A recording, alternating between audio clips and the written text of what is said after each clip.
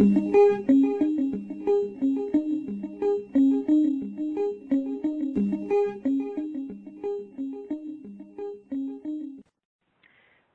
to a Nutrition and Clinical Practice podcast. I am Dr. Jeanette Hassey, the Editor-in-Chief of Nutrition and Clinical Practice.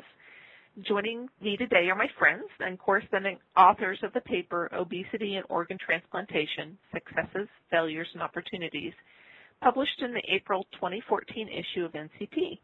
I'm pleased to introduce Sarah DeCecco and Nikki Francisco Ziller, registered dietitians with the liver transplant program at the Mayo Clinic in Rochester, Minnesota. So first of all, I'd like to start by asking Sarah and Nikki if they have any disclosures on this topic that they'd like to share. I do not have any disclosures. This is Sarah, and I do not have any disclosures either. Well, thank you guys for joining me today. I know that working in transplant for the last several decades, we've seen a shift in some of the nutrition issues that we've had to deal with. And I think especially in the last 1 to 2 decades, the issue of obesity in transplantation has become controversial, especially when we think about when obesity is considered a contraindication for transplant. So I'd like to kind of cover that issue and explore some of the topics you discuss in your article on NCP. So Nikki, I want to start and ask you, I know that both of you have been involved directly in the care of transplant patients for over 2 decades. Can you explain to our listening audience what you've seen as a transplant dietitian with regards to obesity? In other words, has obesity always been a controversial issue in transplant? And if not, when did you start to see a shift in that practice where obesity has become more prevalent in your patients and it's raised some concerns? Well, initially, earlier in the stages of transplant, our patients were more commonly just simply malnourished and often underweight. So our focus was very different in trying to help them eat better and even gain some weight if possible prior to transplant. And then as the general population started to gain weight, we saw the same trend in our transplant population. And those patients coming to us for transplant evaluation definitely were more obese. So it was more difficult with these patients to try to encourage them to lose weight but not to become more malnourished. So there's definitely been that shift in patients as they wait for transplant. So in the early days, the patients who were obese were not even considered for transplant. But as our knowledge and our experience with transplanting obese patients has grown and changed, our ability to successfully transplant these more overweight and obese patients has changed. So we now feel that obesity isn't necessarily an absolute contraindication to transplant, but it's become more of a modifiable one that we can work on and try to improve upon as they wait for transplant. Nikki, why are transplant programs so concerned with obesity as a factor or a contraindication potentially for transplant? Well, I think there's 2 points there, and one is just the short-term potential for complications in that post-transplant period. So the surgeons and the transplant program is looking at things like the potential for wound complications, the potential for infection, how mobile can we get these patients to be right after transplant. And so they're concerned about those things holding up their success at transplant, the patient's success. In a longer-term way, though, we're very concerned about obesity as a representation of their overall health and what might come down the road for these patients. So, for example, long-term kidney transplant patients that are out 10 or 15 years. It's been shown that one of their primary causes of mortality is actually from cardiovascular complications. So the concern is just how well we can control obesity so that we don't have somebody dying from a cardiovascular disease down the road instead of renal graft function being the problem. So both short-term and long-term, we're really trying to control this issue of obesity. Sarah, I know in your research for this paper, you've found that there are different guidelines for obesity depending on what type of organ is being transplanted. So if you saw any trends, what trends could you say that maybe you identified in your research? Well, when Nikki and I reviewed all of the literature regarding weight and in transplant patients, we did find that each type of organ transplant had its own criteria or common weight breakpoints, both at the low end of the BMI spectrum as well as the higher end of the BMI spectrum. And we, as many have found, this is challenging to interpret. Weights are reported at different times pre-transplant. Weights may or may not have been adjusted for fluid retention.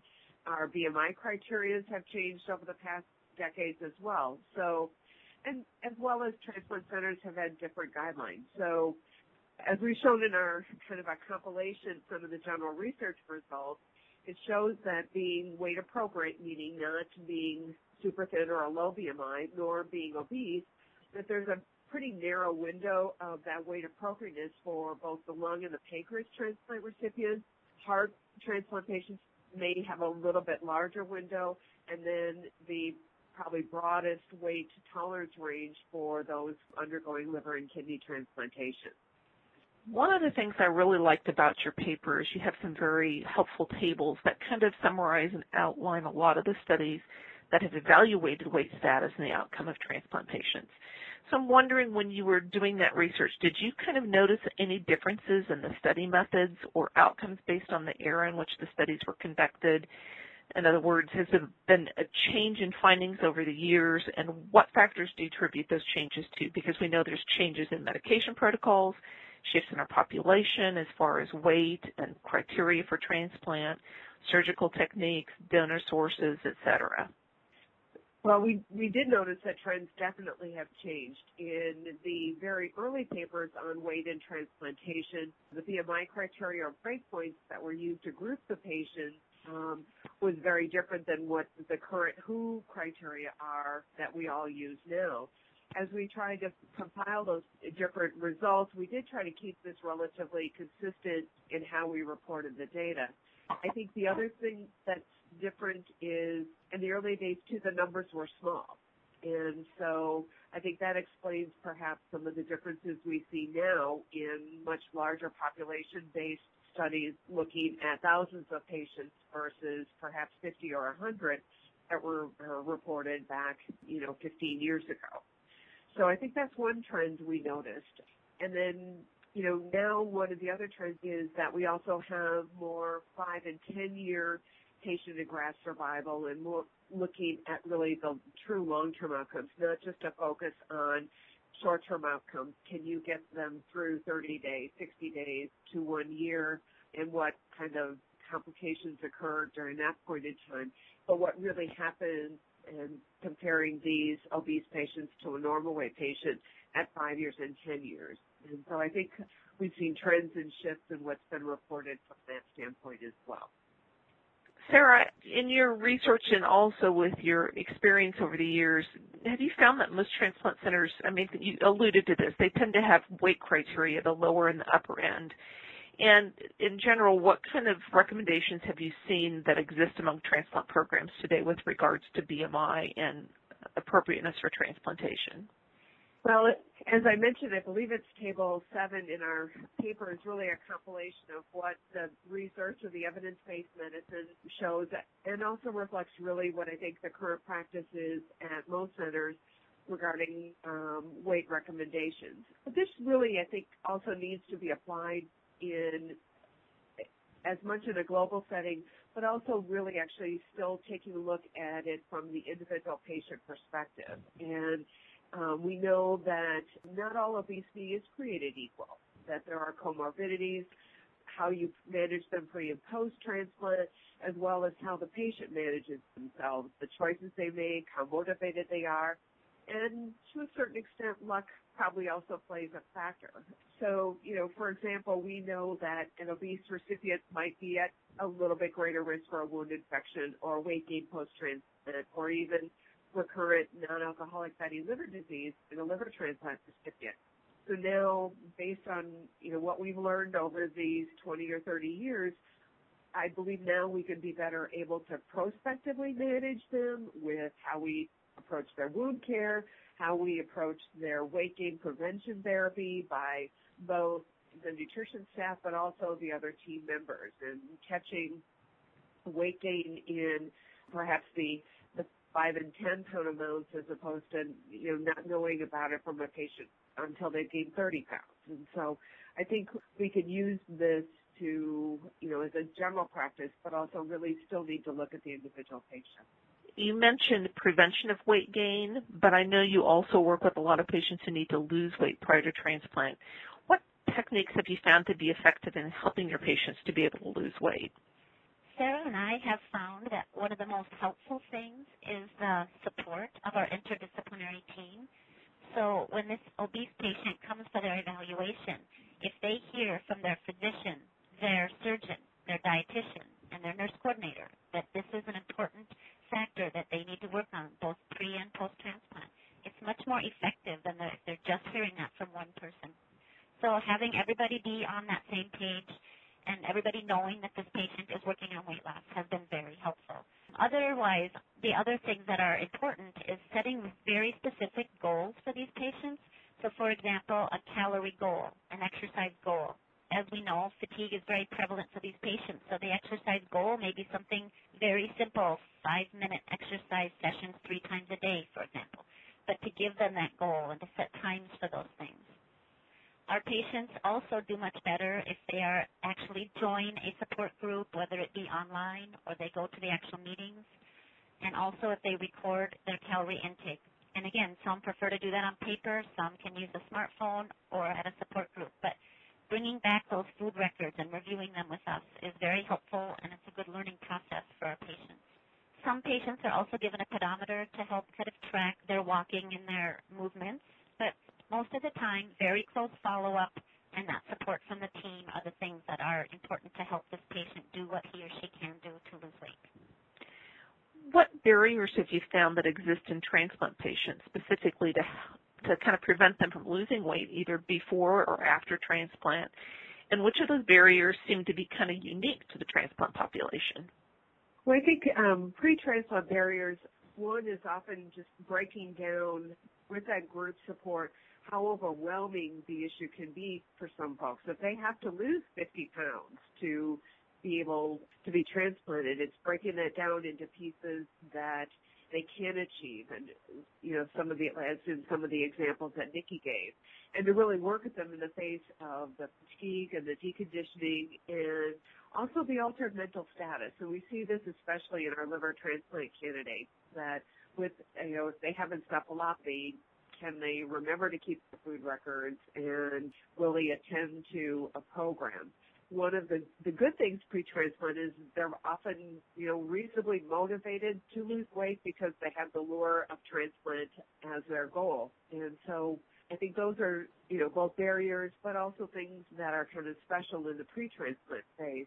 I think the other thing that we really work hard on is trying to focus on making sure that they maintain a decent protein intake so that we can prevent or minimize the development of sarcopenia in this population, which I think is maybe a little bit more of a specific barrier in a transplant candidate than someone trying to lose weight in the general population.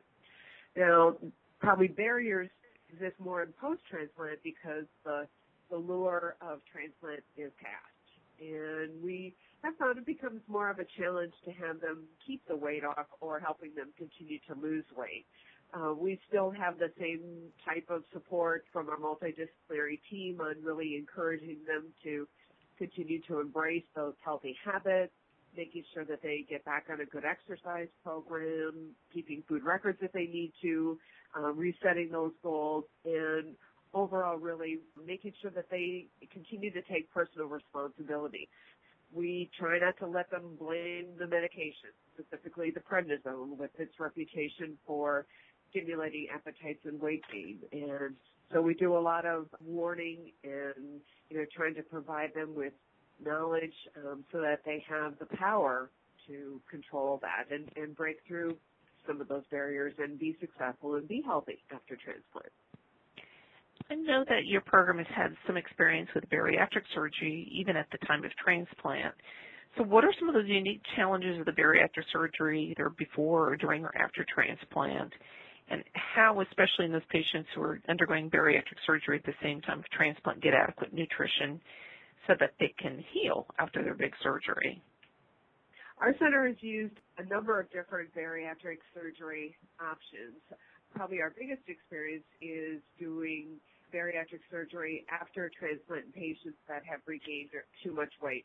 a few kidney transplant patients, but probably more specifically some of our liver transplant patients, often in the setting of that really significant weight gain and the early recurrence of non-alcoholic fatty liver disease. And at that point in time, they're not much different from a standard patient going through bariatric surgery. We tend to prefer to use the gastric sleeve procedure. That's a little less of an invasive surgery, and as well, it helps us avoid the issues about malabsorption of medications that you might find in a Roux-en-Y gastric bypass surgery or a duodenal switch procedure. Prior to transplant, we're kind of starting to embark on a program where some of our super obese kidney transplant patients do have a gastric sleeve surgery prior to transplant. Our plan is to give them at least 6 months of weight loss, get them stabilized after the gastric sleeve procedure, lose enough weight for them to be able to go on to safely do a kidney transplant once they've lost enough weight. We're really in the very early stages of looking at whether or not that's going to be a good viable option for some of the very super obese kidney transplant patients. In our liver transplant patients, obviously some patients do have bariatric surgery very early in their course of liver disease as really to prevent them from developing a long-term chronic cirrhosis from their obesity. On another tangent or arm of our bariatric treatment protocol, we've done about 12 cases of a gastric sleeve at the time of the liver transplant. And we're still in the early days of really determining how successful that is, but it seems to be working really quite well in a very specially selected population. The challenge there, as in any of these situations, is really to have them maintain their hydration and maintain their protein intake. I think those are really the key things that we can spend a lot of time working on them, sipping fluids all the time, making sure that they eat protein foods first, using other protein supplements and beverages and food choices and things like that to really make sure that they have that portion of their nutrition intake covered. Another big issue in the field of transplantation is just limited donors. So we know that there is a demand for transplant that exceeds the availability of our deceased donors. So more transplant programs are encouraging living donors. So have you seen any issues with regards to obesity in the living donors, and has that been an obstacle for patients who maybe want to donate a kidney or part of their liver?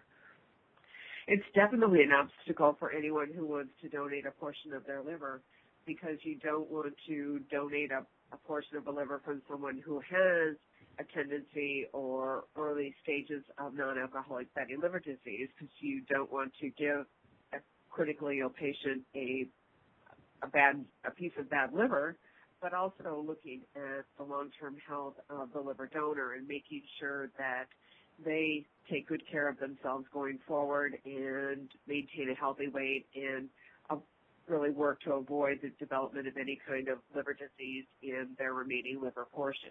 In addition, kidney donors, it is also, as they go forward after donation, that they're going to have one kidney, and we know that obesity does have a detrimental effect on renal function, and so we do review with them and follow them after transplant, really encouraging good long-term healthy diet and lifestyle behaviors and maintaining their weight.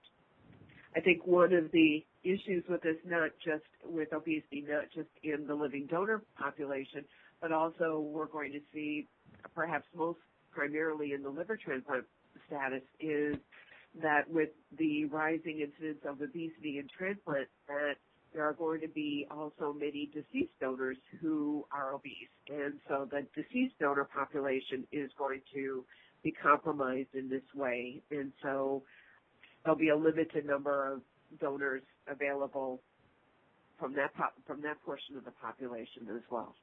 I know we've covered a lot of topics today, but I just want to open it up to see if there's any other issues or topics that you'd like to address with our listeners. I guess I would just include that this is such an exciting area of research in transplant nutrition, and the area is exciting but challenging, and those challenges are due in part to many ongoing changes that occur within transplant, changes in immunosuppression regimens, changes in bacterial protocols, research that's going on with genetics, changes in surgical techniques. I mean, there's so many exciting things going on, and those things affect the nutritional care and results of our patients. I think the other area that's probably really going to involve a lot of research is what Sarah was referring to with the pre- and post-bariatric surgery patients.